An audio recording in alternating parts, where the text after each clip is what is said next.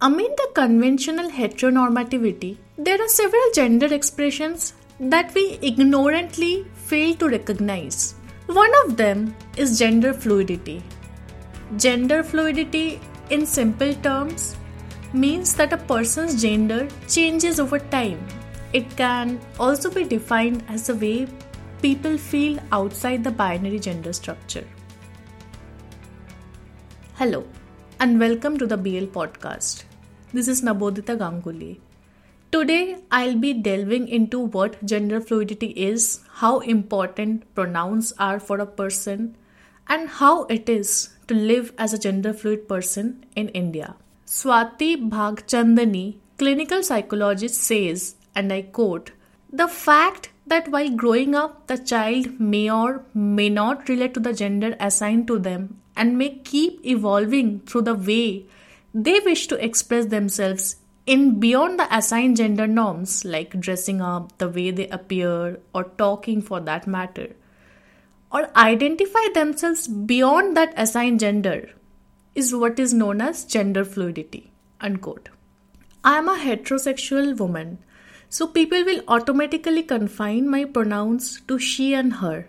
However, pronouns in itself are very vast. According to Swati, and I quote, "Using correct pronouns is as important as calling a person with their correct name.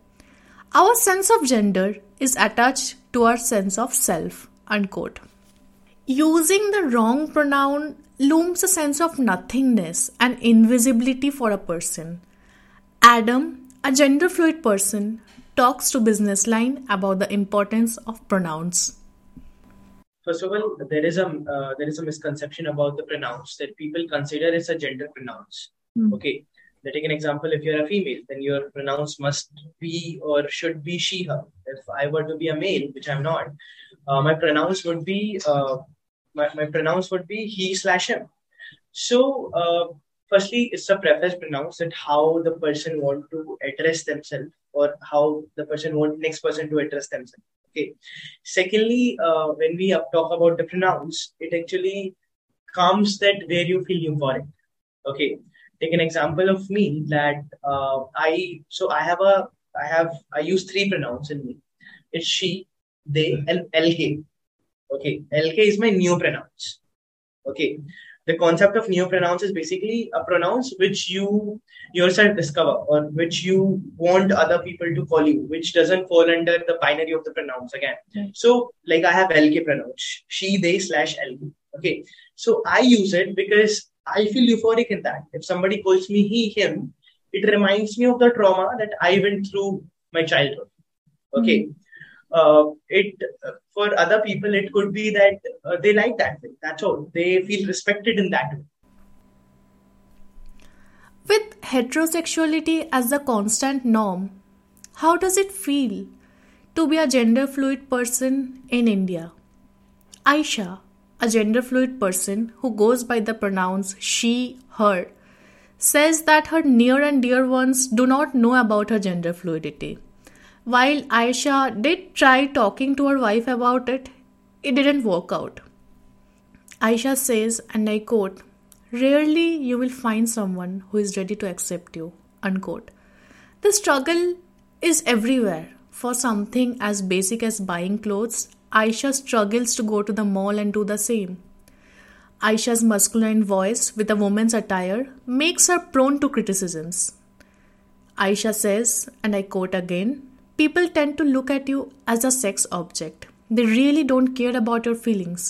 People think that maybe I dress up to satisfy my sexual urges." Unquote. Adam also speaks about his hardships as a gender fluid person in India.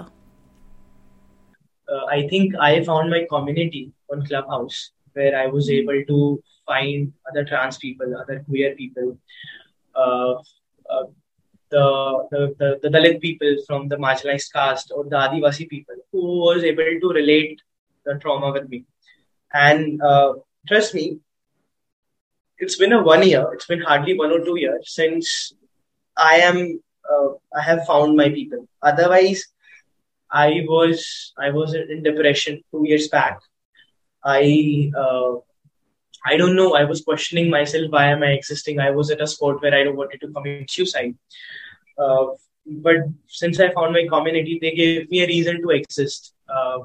They gave me support. They gave me therapies. Imagine a person coming from a village background where there is no technology, there is no internet.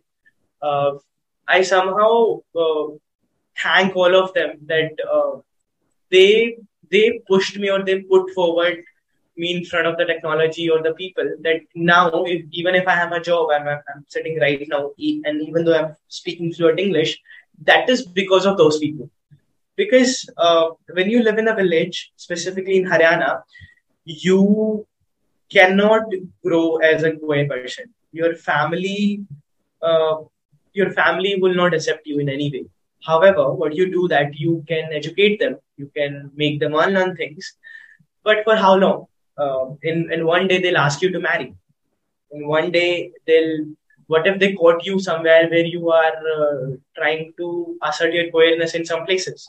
What if they caught me dancing in a bar? Or what if they caught me wearing a female attire or maybe wearing a very feminine attire? How will I go for it? So it's not good with my family. The conversation about gender fluidity should begin at home and in educational institutions. Swati says, and I quote, in order to make people understand the idea of gender fluidity, start by asking them what gender norms have they outgrown for themselves in their lives or they wish they could. That gives a start to the conversations with no attack. Unquote. Adam also speaks about the importance of awareness about gender fluidity. Gender fluidity is something which people cannot think of because there are certain stages which people need to reach and then they need to come to gender fluidity. Okay. Before understanding what is gender fluidity, we need to educate them what is gender.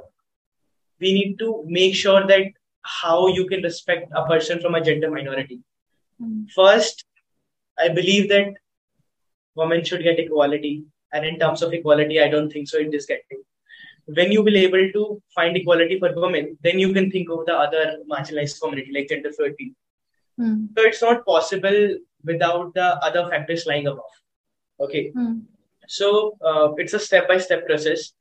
And I don't think so in this country, we have even reached to the another step where we are treating women equals, but they are actually treating unequals as equals in our country. So, however, I find it that even in metropolitan cities, if we were to educate some people who have some privilege and who can educate other folks in the country, then I think it has to be with a new education policy, a change in a new education policy that we should abolish the gender roles first of all. Okay, we should abolish the gender washroom, the gender assigned washroom. That this is for male or this is for female. We always opt for a gender neutral washroom. And when I say opt for gender neutral washroom, multiple people come to me and say that, that means you want other trans people and women people fit in the same washroom. No, I didn't mean that. I meant that separate washrooms for having one department. Okay. Yeah. Because it always starts from your college or school. It always starts from your education. It always starts from your curriculum. And if you start teaching about it, if you have a gender sensitivity subject in your school or maybe in your education policy, then I believe you can touch the people from the ground. To conclude, it is upon each of us to create a safe space for every individual by accepting them for who they are. As Adam says, I exist to create a safe space for my next generation or for the existing generation. Thank you so much for listening to our podcast. If you like our content, please subscribe and share. Thank you.